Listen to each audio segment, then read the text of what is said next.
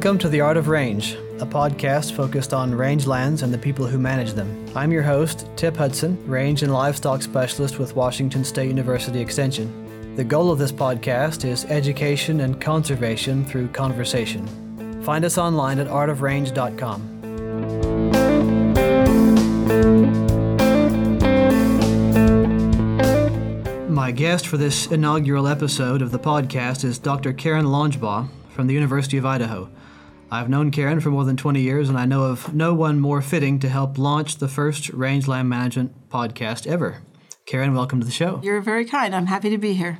Can you give a brief history of man's approach to understanding and managing rangelands, particularly in the semi-arid rangelands of the western U.S.? A good place to start.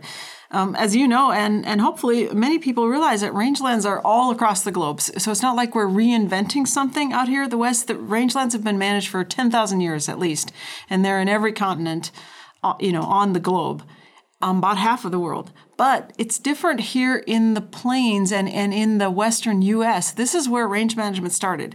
So the actual application of trying to understand how plants grow and how that's related to soils and creating range management practices, that started in the plains.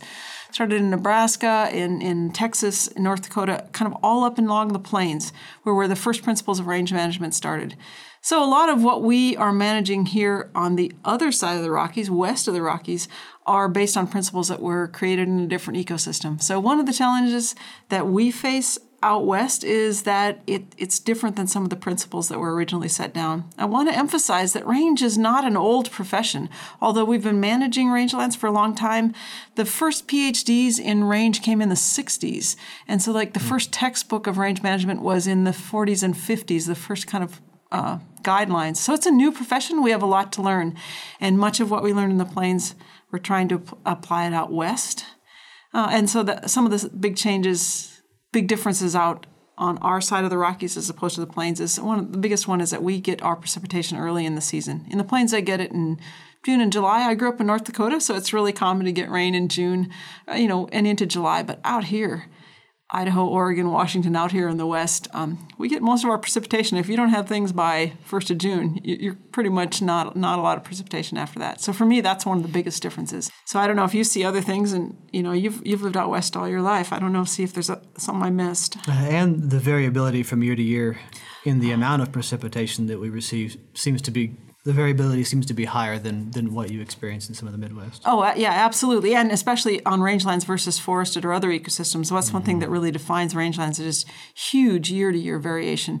1 to 3, 4 times precipitation one year versus the next. And certainly as it gets more arid, that variation gets more and more profound.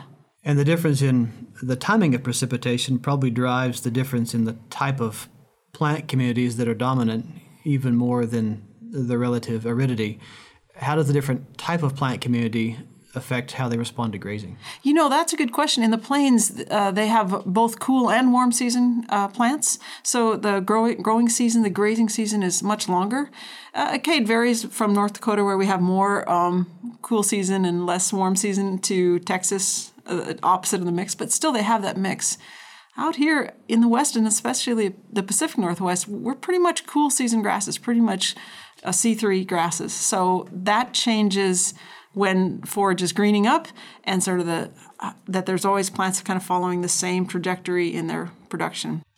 Karen, if someone asked you, what are the dominant grazing philosophies that are in use, I guess both in natural resources academia and in the ranching community, what would be your answer? I see both in academia and in the ranching world some conflict between the savory proponents who would say graze it hard, graze it fast, and give it a long rest period, and managers and researchers that have a lot of experience who argue for a reasonable stocking rate combined with efforts to distribute animals in the landscape, and that should be sufficient without attempting to more aggressively control grazing period duration and rest. What are your thoughts on that? Yeah, I think you've captured two philosophies, both in academia and in management. But I would say that where we're going wrong is trying to focus on the prescription or the system. Early in my teaching, I talked about grazing systems, and I really talk more about grazing methods now, because it's not about get this number of days on this and draw it all out. We live in a dynamic world. Rangelands are highly dynamic. We've already talked about that. So we have to have approaches or methods that are highly dynamic. And so I think the people that are succeeding are those that know what to look for and under what conditions. So in my career, I've seen every system succeed and every system fail. And I think it's because the managers that are applying those are looking for what's happening on the ground. So they're controlling severity, whether it be high or low. I've heard people speak really passionately about having really high severity and grazing really, take as much as they can off and allowing that rest. And I've heard people talk about saving plenty and taking very little off. And I've seen both those systems work. And I think it's because people are in different places. Their lands are different. Every different piece of ground depends on what system is going to work or what method's going to work. So I feel like both researchers and managers are starting to come together and try to pay attention to those outcomes that they want on the ground, what the aspects of the plant, what the plant's doing. And one of my favorite kind of new approaches is Sherm Swanson out of Nevada, who talks about the mix-it-up approach. And it's just like, don't do the same thing at the same place every year at the same time. And I think the skill of mixing it up is just making sure that you are kind of hedging your bets. You're not always going to graze hard and heavy at a bad time, but also having some intensity at some times and less at others.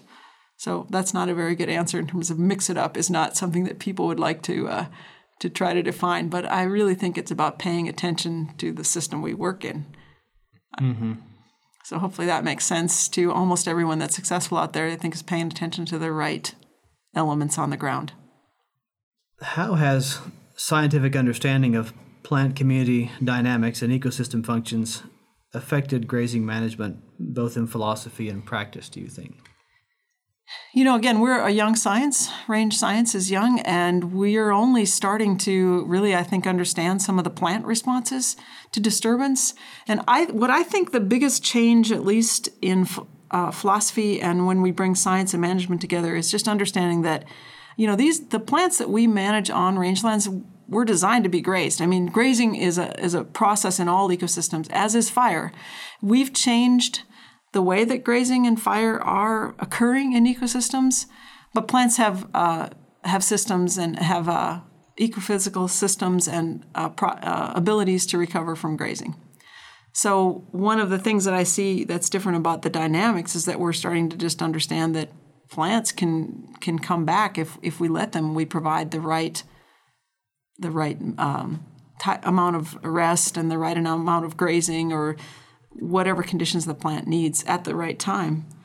So yeah, we used to think that systems could, when you remove grazing, they were going to go back to what they were before, that it was really linear.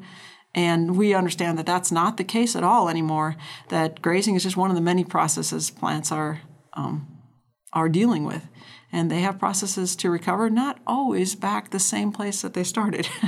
So this systems that have that are dynamic and they have stable states. That's the word I'm looking for. Not just one stable state, as Clemency and ecology would have told us, that once we have a disturbance, the community can end up in many places and may never return to where it was or where we think it should be.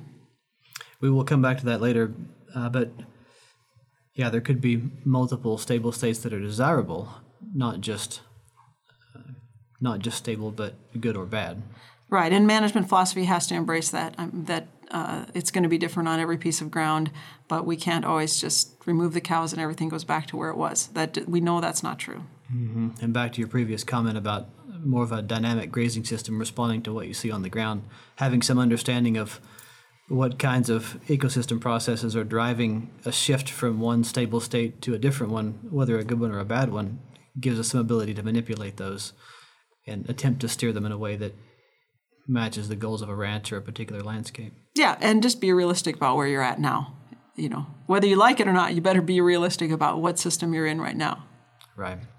One of the common interpersonal conflicts that I've seen in working for Extension for 15 years is where a rancher has taken over a lease, say a large public lands lease, and has been managing differently than the previous operator had. And he'll say, you should have seen what this looked like 10 years ago. And they almost always mean that it looked worse 10 years ago. But of course, there's often no photographic evidence or some kind of on-the-ground monitoring to back that up.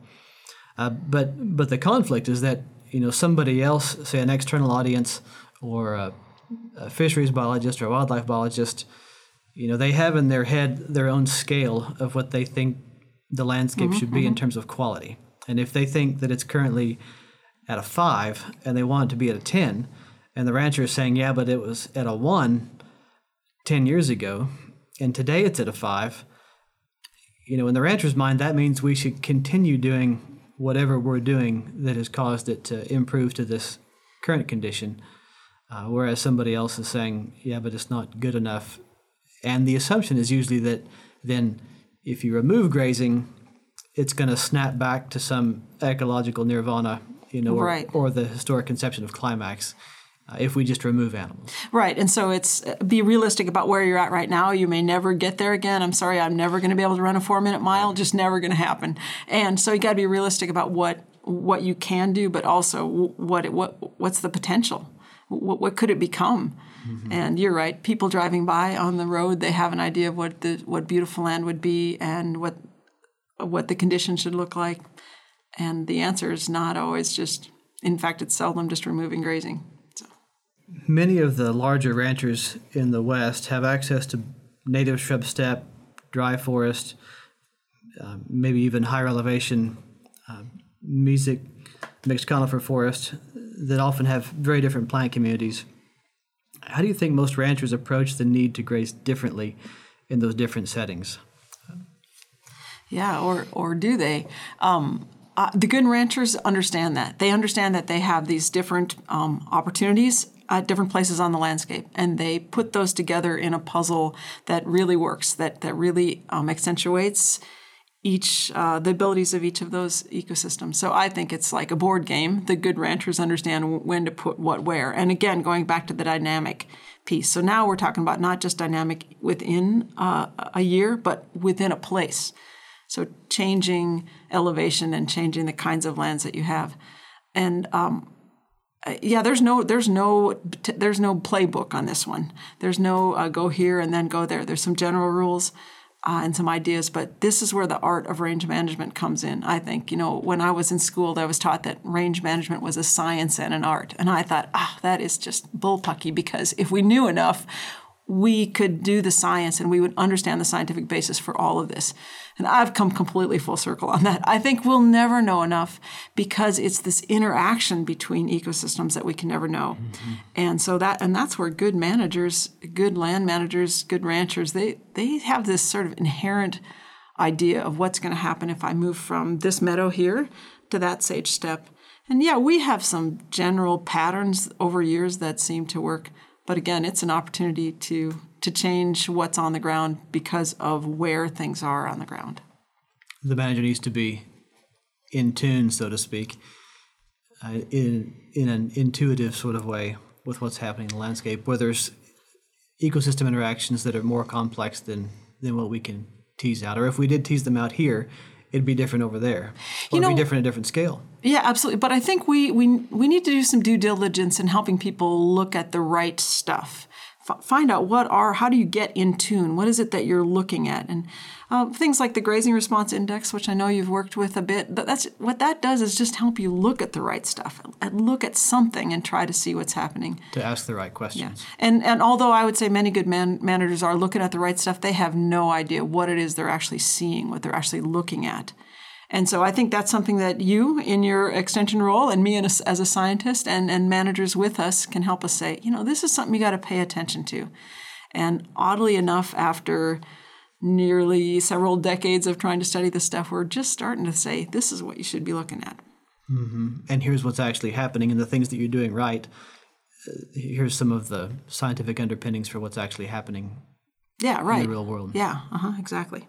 Some people would say that the kind of short duration, high density grazing advocated since the 70s and 80s by Alan Savory is even more important on the drier, sparser plant communities like we find in desert rangelands because it allows for much longer regrowth and recovery periods from that grazing event. And of course, one of the difficulties in any natural resource research is that it's extremely difficult to hold everything constant except for the one variable you're trying to test. And so this is nowhere more prominent than in the world of grazing research on a wide range of plant communities. And in contrast to that, logistically and economically, there's often not enough value in those sparse desert landscapes to support the cost of the infrastructure and manpower that it may take to apply that kind of grazing management. I really like Nathan Sayre's definition of rangelands, that they're landscapes where no more lucrative economic activity has yet taken root. That's right. This is kind of a sarcastic response to the historical definition of rangelands that was in rangelands textbooks, that it was all the land that was left over once you got rid of forests and cropland and cities and open water. So the economic marginality of these rangelands-based enterprises like ranches can maybe promote exploitation. We certainly saw that in the cattle boom of the late 19th century, which continued into the 20th in places where there was a little more grass. So is that intense management necessary? Is it ecologically better? Wow, good question. As you know, it's a pretty raging debate. It's been there since the 80s. So when I was in school, there some people trying to prove that these intense methods were working or were not working. And as you mentioned, it's just something science can't be the referee for. It's just too difficult to study and say this method does work or this doesn't. And so that's left us in a situation now where we've seen these intensive systems work in places and fail in places. You pointed out some food for thought, some things that we really got to remember when we're doing this. One is how much input you're going to put in that, because making a living on rangelands is tough. It's marginal at best, and it is kind of hard to think of ourselves as whatever was left over that you grazed because you can do anything else without it or with it. But at least you can use grazing on rangelands, but it's pretty marginal. So don't be putting in a lot of fence, feeding cattle in the winter, those kinds of things. We've known for years that's kind of a recipe for an economic disaster on many rangelands. So you got to pay attention to that, whether that's going to be worth the benefit of being able to control when and how much an individual plant is grazed. So again, eye on the ball, when and how much is an individual plant grazed, and then how long does it have to rest? Each person's going to have to make a decision on whether that fits their situation. So kind of my answer to this is is it ecologically best? We can't actually know. We can't study it and do an experiment on it, but we can know by looking at the response to the land. So again, paying attention to, is the land getting closer to what you want it to look for, to its potential? Are you increasing diversity? Are you increasing amount? One thing I would say that really have never shown that heavy grazing really can double biomass. Biomass is given to us out in the West by the amount of precipitation we get. And we can change the quality of the biomass. We can change how valuable it is to livestock when it's used. Sometimes we can increase biomass a little bit with grazing or increase it a little bit without grazing. So I think Mother Nature and rain tells us how much we have. What we can change with intensive management is the quality of that forage. So again, it goes back to the skill of the manager. And yes, in answer to your question, you do need to be intensively managed. Now, when I say intensively, I don't necessarily mean using the plants really hard. I mean being intense. I mean looking at the ground, making sure of what you're seeing. So I don't think there's much support for just throw the cows out there and pick them up in the fall. I think we all need to be intense managers. Mm-hmm. So you think the future of range grazing is in more nomadic herding and less fences? I am a pretty big fan of thinking about going sort of backward to where we really did intensively manage with herds. This new concept of in-herding, I don't know if you've heard that term yet, about where there's a person that is managing the livestock but also really paying attention to the ground, and they're trying to go back to an era of kind of sheep herding level, very close herds now with cattle and other animals. And so yeah, there's a lot of future in this old technology of really paying attention to where animals are on the ground. I've purchased Fred Provenza's new book on the art of shepherding, but have not gotten very far into it yet. But that's a fascinating topic.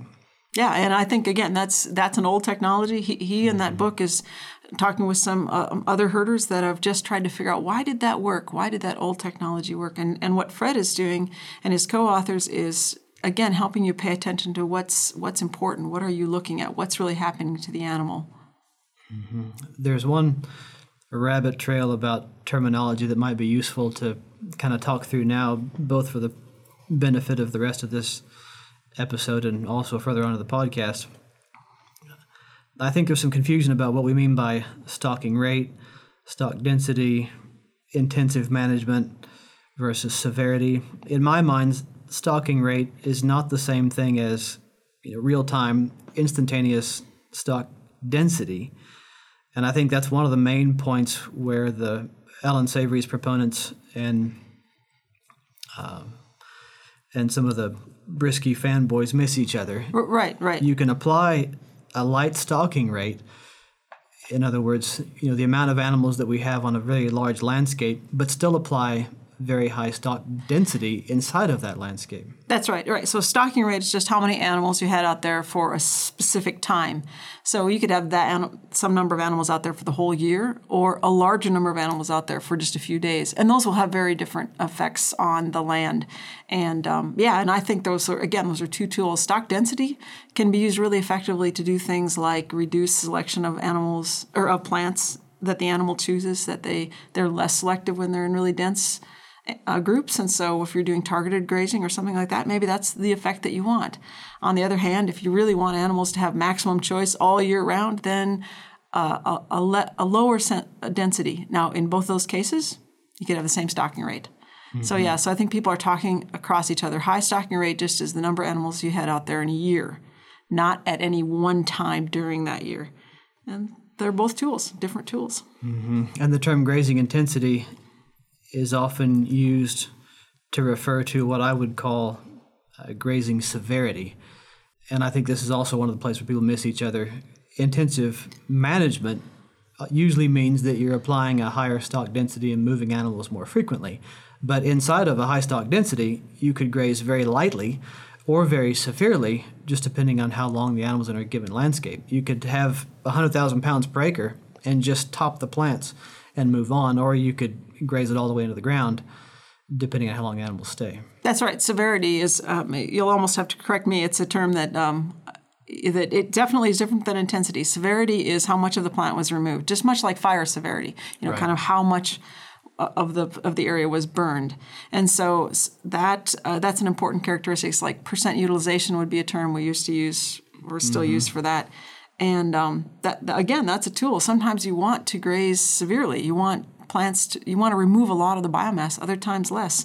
But in both those situations, you could be intensively managing. You'd be paying intense attention to the situation. Right. And in a rangeland setting, one of the reasons for promoting shorter duration, higher density grazing is because once you approach higher animal densities, you tend to get a little bit more trampling and less consumption, and doing that in the dormant season has the potential, at least, to lay down plant material on the ground to cover bare ground, which you may not get with a lighter density. Yeah, and then also if you're having a high stock density, then you're also animals are more evenly distributed. So not only are you having an effect of the animals on the ground to get that biomass to the ground surface, but you're doing it more evenly across your pasture. Both of those are important. Related to confusing terminology, there have been a number of efforts to try to capture grazing use numerically in a way that would potentially be more useful than the historical conception of the animal unit month. And most people in the range profession know that the animal unit month is simply a quantity of forage. It's not necessarily an animal factor, just the amount of forage that 1,000 pounds of ruminant would consume over a month. But because of the confusion over how AUMs are applied, they have been widely discredited as a nearly useless way of expressing grazing use. So the AUM communicates how many pounds of forage either are available or have been removed in a grazing season. That could be good or bad. Do you think there's other better ways of expressing grazing use, or does the AUM still have value? Yeah, it's interesting that there would be such a debate over this term, the animal unit month, the AUM. But what's changed is when people think of it as an animal, they think of this term that was created sometime in that 30s and 40s era when the Taylor Grazing Act was enacted, and we started counting up forage on Forest Service allotments and then later BLM allotments. We came up with this term. It made a lot of sense that that's the amount of forage that a 1,000-pound cow and her calf at that time would eat. Okay, what's the problem? Back in the 30s and 40s, maybe a 1,000-pound cow was pretty normal. Now, a 1,000-pound or a cow on rangeland is probably closer to 13 to 1,400 even. That number changes over time. It's certainly creeped up since about the 90s. Now animals are very big, and now the trend is that maybe we're going to get smaller animals out on range. So that's going to change. The right weight of an animal on range will change. So my philosophy or my thought is that we got to keep something the same. So let's keep our eye on the ball, which being, as you mentioned, an AUM is an amount of forage. So what we should probably do if we did anything is kind of change the animal, get the animal out of that term, because we do need a constant amount of forage that we're trying to have on land. So when I lease land, I'm going to be leasing an amount of forage. If I'm trying to improve land, I might want to improve the amount of forage. We might want to improve those AUMs. If I'm going to use animals on that ground, I'm going to use that amount of forage, that AUM. But the fact that the kind of critter that I use to harvest that AUM, that can change. So let's let that be variable. It could be big cow, it could be 10 goats, whatever. Let that change. But let's always keep our eye on the ball, which we're trying to focus on how much forage is available to use. Because that's what we can affect with management. We can change how the quality of that forage, that AUM, or we can change the amount per acre a little bit, not much, but we can surely make sure that the forage that's available for animals, we have some control over that. So the confusion or the misuse has to do with the way we communicate animal demand. The AUM is a good way to communicate forage supply. That's right. But we have to understand that if you have 1,800 pounds of animal in a pair, we have to be careful to express accurately how much those are going to consume out of our allotted AUMs. Exactly right. And again, always making sure that you're watching what's going on the ground, no matter what stocking rate, how many animals you have out there, no matter how many AUMs of forage you're trying to use, always paying attention to what that's doing on the ground. I really like Charlie Orchard's modified version of the Grazing Response Index, which was developed by Dr. Roy Roth. This still doesn't communicate anything like a stalking rate, but maybe in our dynamic management of rangelands, the stalking rate isn't quite as critical, and we're trying to plan grazing, to achieve some desired outcome in the landscape. What do you think about ditching stalking rates and using outcomes like a GRI score as a goal for management? I'm certainly willing to think of that, because I really want us to start thinking about paying attention to what matters on the ground, the outcomes.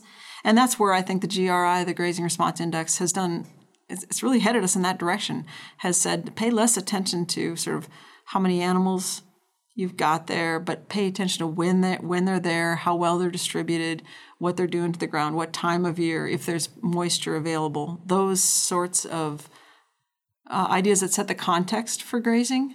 We're paying attention to that. And so I actually like the idea of moving towards outcomes and less from prescriptions. And stocking rates in grazing systems are prescriptions. And so moving towards outcomes, I think, is I'm hearing it more and more about outcome-based management and paying attention to outcomes. And certainly the Grazing Response Index has gotten us with a tool in that direction. It seems that we can't totally ditch stalking rates. I've said for years that 10,000 acres will likely support more than one cow, no matter where those 10,000 acres are. And 1 acre won't support 1,000 cattle. I don't care how intense your management is. And somewhere in between, there's some range of values that represents a sustainable amount of animals that a landscape can sustain. You know, in the wildlife world, they might call it carrying capacity instead of stocking rate. How much do you think those edges, those thresholds, move? In other words, how wide is the range of stocking rates that a given piece of land might hold? And do we stock for the lower end of that? Do we stock for the middle, where there's really no question whether it's a good year or a bad year, it would be sustainable? Well, you're right to bring up sort of the connection between stocking rate and carrying capacity, because in my mind that we're trying to set stocking rates somewhere that are related to carrying capacity of the land. So let's start with that as an assumption. And then your other point and things that we've talked about before is, wow, it is so dynamic that setting some static level, which has been the goal of range management for a long time, to have some static level that we know exactly how many critters or how many AUMs we're going to have on the ground year after year after year. That's an illusion. I think we have to get far away from that, because our systems are so dynamic that you can easily have twice the amount of forage produced one year compared to the last or compared to the next. So let's quit managing for the idea of having a constant stocking rate or a constant carrying capacity. And let's just realize that we live in a world that can change from year to year, and let's think about how to make that change. Again, you've mentioned Nathan Sayer's book a couple of times, The Politics of Scale. And one of the really important points in that book is that one of the things that really drove all of range management policy and science was this idea that we could set a stocking rate and we could manage that stocking rate year in, year out. And it's pretty clear we can't do that. We really need to rethink and reestablish ways to work within a dynamic system. Now, do I know exactly how to do that? No. Historically, we thought about one way to do it would be to be very conservative with your stocking rate, so that in bad years you still would have enough, and in good years you'd leave a lot left over kind of for the future. That's certainly one approach. There's some real downsides to that, depending on what your operation is, whether consistency from year to year is more important than using forage when it's available, or getting off of the range when there just isn't enough forage. So I challenge people to sit and think about what is a new way of thinking about grazing based on outcomes in a dynamic system.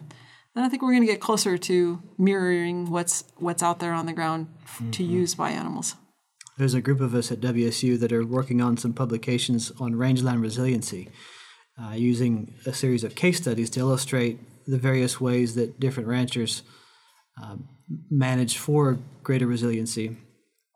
And one of the findings is that some ranchers manage for really high operational resiliency. So, if we say that rangelands are characterized as much by variability as by aridity, one of the ways that we can accommodate that is to be able to destock or stock up in response to, within year lower forage production or higher forage production. The other option to manage for resiliency is to manage for really high ecological resiliency and shoot for a really conservative stocking rate every single year, so that you always have, a lot of money in the bank, and you're never really getting yourself vulnerable in terms of consuming too much. Yeah, you're absolutely right. Those would be the kind of the two extremes of philosophies there, and there's everything in between. Much the same way when you look at your portfolio of investments, some people are more conservative than others, so they really want to just sort of have a very constant output of resources. Others really want to catch the market when it's good and get up when it's low. And so it's the same idea on rangelands. But again, the resiliency concept is important, because those are two very different philosophies, but both of them provide resiliency in an operation.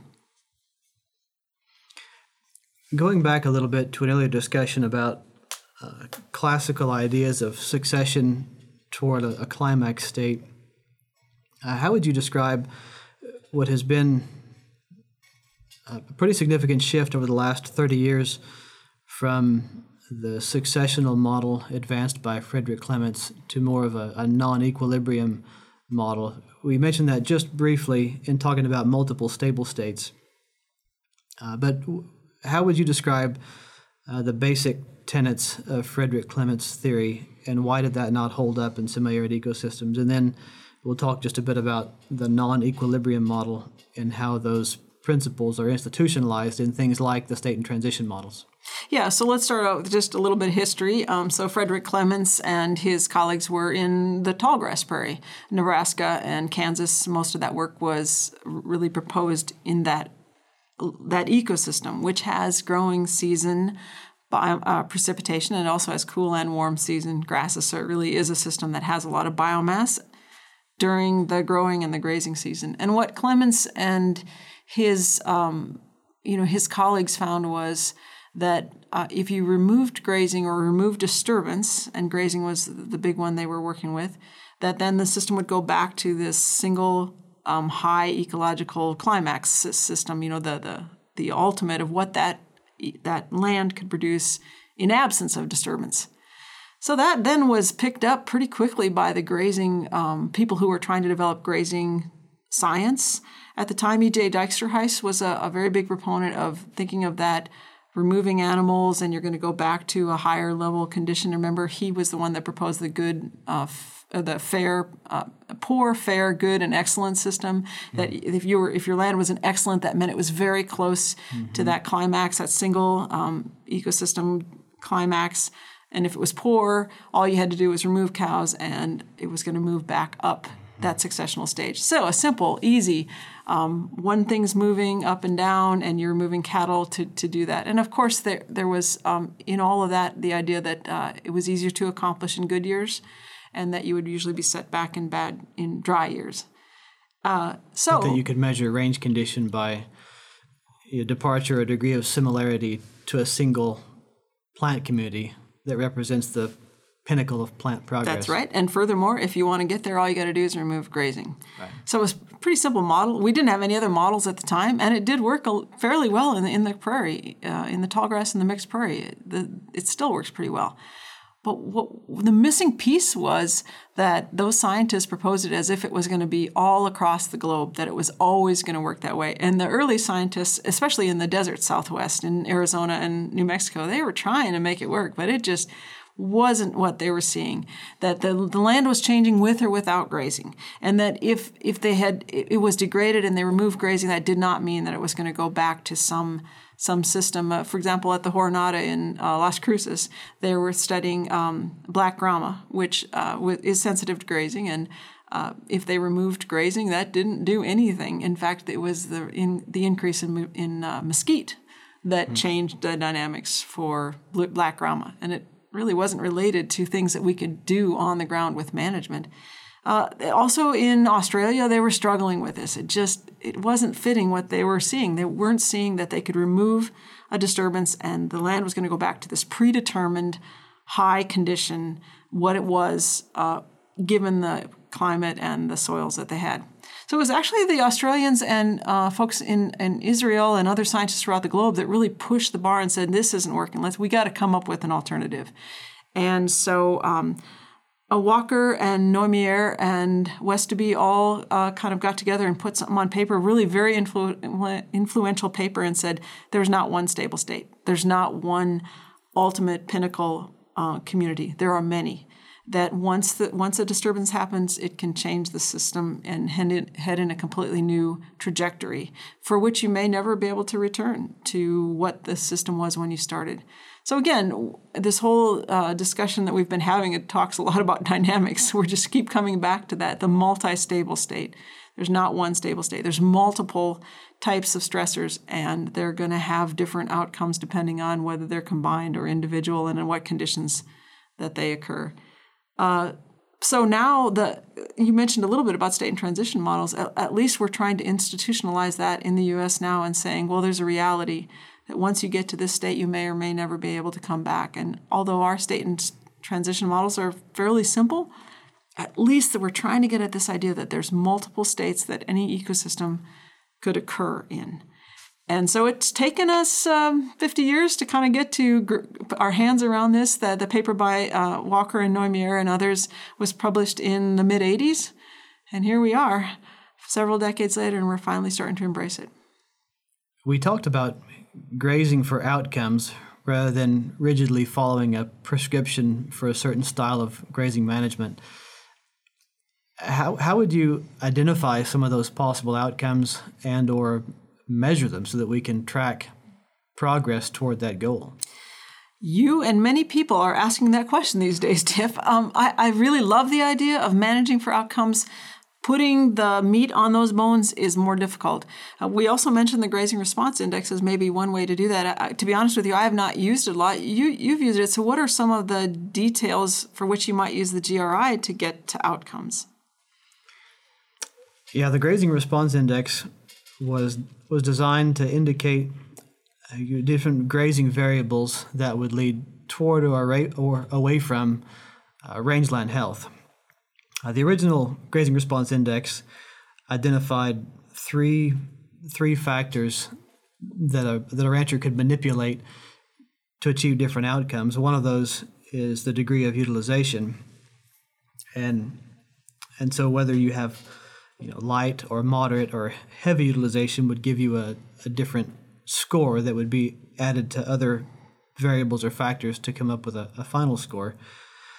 One of the other factors is the amount of time that a plant has to regrow from a given grazing event, and that if a plant has, if a landscape is grazed almost the entire growing season, then it would receive a low score or a negative score, and if a landscape has a significant part of the active growing season in order to recover or prepare for a grazing event, it would receive a high value. I really like the modified version of the Grazing Response Index developed by Charlie Orchard. Charlie Orchard was a grazing consultant who's mostly worked in the West and mostly in semi-arid or arid ecosystems that are dominated by bunch grasses.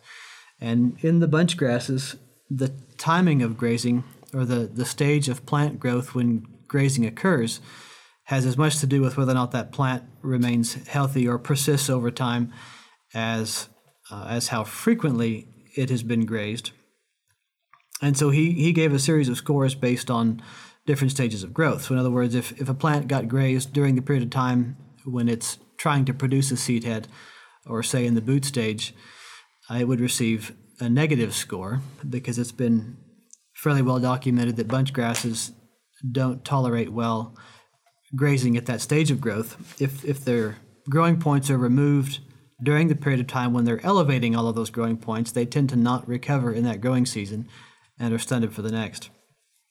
But he also identified a factor that managers cannot control necessarily, but have to manage around, which is the variation in growing season precipitation within a year. So if we receive dramatically below average precipitation in a growing season or a grazing season, that absolutely affects the world of the ranch manager, even though it's not something that he can manipulate, but he has to work around it. We've applied the Grazing Response Index in a coordinated resource management group that is managing a multiple ownership landscape under a single grazing plan in central Washington on classic shrub steppe plant communities. It was a landscape that had been grazed pretty heavily for quite a long time, and so one of our objectives was to apply grazing in a way that would allow the landscape not necessarily to recover, but to be healthy.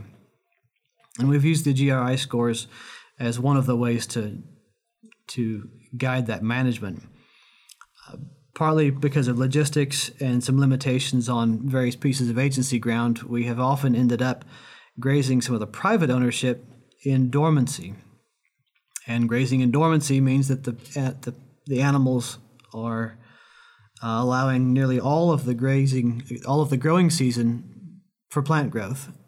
And then it also means that they're not grazing the plants during this period of this critical period of internode elongation or bolting. So we've ended up with quite high GRI scores, and we see the results of that on the ground in terms of increased biomass production, decreasing bare ground, higher litter cover, significantly higher species diversity. It's not uncommon for, say, a species richness plot of 10 by 50 meters to have 60 plant species in it. But the kind of scores that we have ended up with applying that style of grazing management have been around 3. And the way the GRI works, any score that's higher than 0 is expected to have a positive long-term effect on the plant community, whatever that might mean. It may not mean toward a single expected plant community, but promotes ecosystem processes like water conservation, species diversity, plant production, plant reproduction. Right. So the GRI is not really the goal. Like the actual index is not the goal. It's not the outcome, but it's a way of measuring what the effect of your treatments, your context, the grazing context might have on the ground. You're still going to need to look at whether it's working or not, and it sounds like you're doing that. So what I like about the index is it's really helping you see what to look at and what about your management you should pay attention to. Yes, I found that it has been a good tool, and in this landscape and in others, we would recommend measuring some specific attributes of plant communities to identify the specific things that are changing in response to the grazing management that is guided by the GRI. Always good advice. And this is probably a good place to recap some of the take-home messages from this podcast episode. This has been a pretty wide-ranging discussion, so it may be useful to find some take-home points. What would be a couple from your perspective? One is that it's come up time and time again, is this that we live in dynamic ecosystems.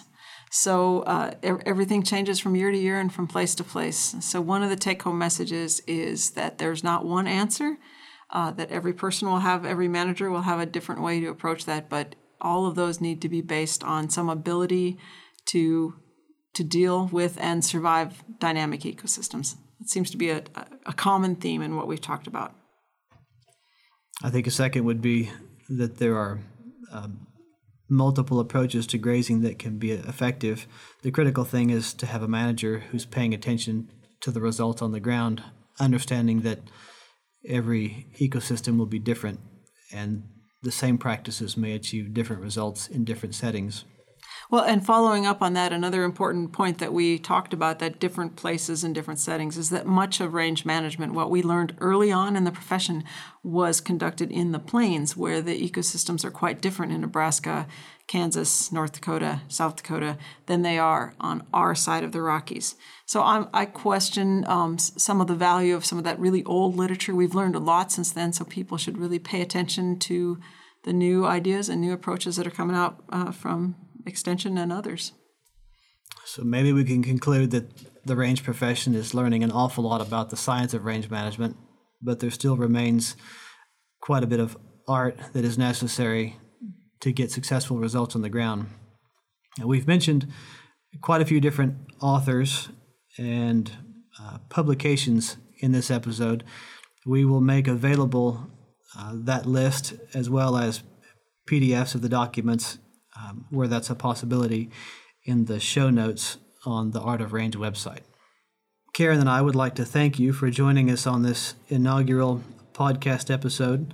For those who are interested in some more detailed information about outcomes-based grazing, you can check out one of her websites and work that has been done and promoted through the Society for Range Management at targetedgrazing.org. Karen, thanks for joining me today. Thank you, Tim. Thank you for listening to the Art of Range podcast. You can subscribe to and review the show through iTunes or your favorite podcasting app so you never miss an episode. Just search for Art of Range. If you have questions or comments for us to address in a future episode, send an email to show@artofrange.com. For articles and links to resources mentioned in the podcast, please see the show notes at artofrange.com. Listener feedback is important to the success of our mission, empowering rangeland managers. Please take a moment to fill out a brief survey at artofrange.com. This podcast is produced by Connors Communications in the College of Agricultural, Human, and Natural Resource Sciences at Washington State University. The project is supported by the University of Arizona and funded by the Western Center for Risk Management Education through the USDA National Institute of Food and Agriculture.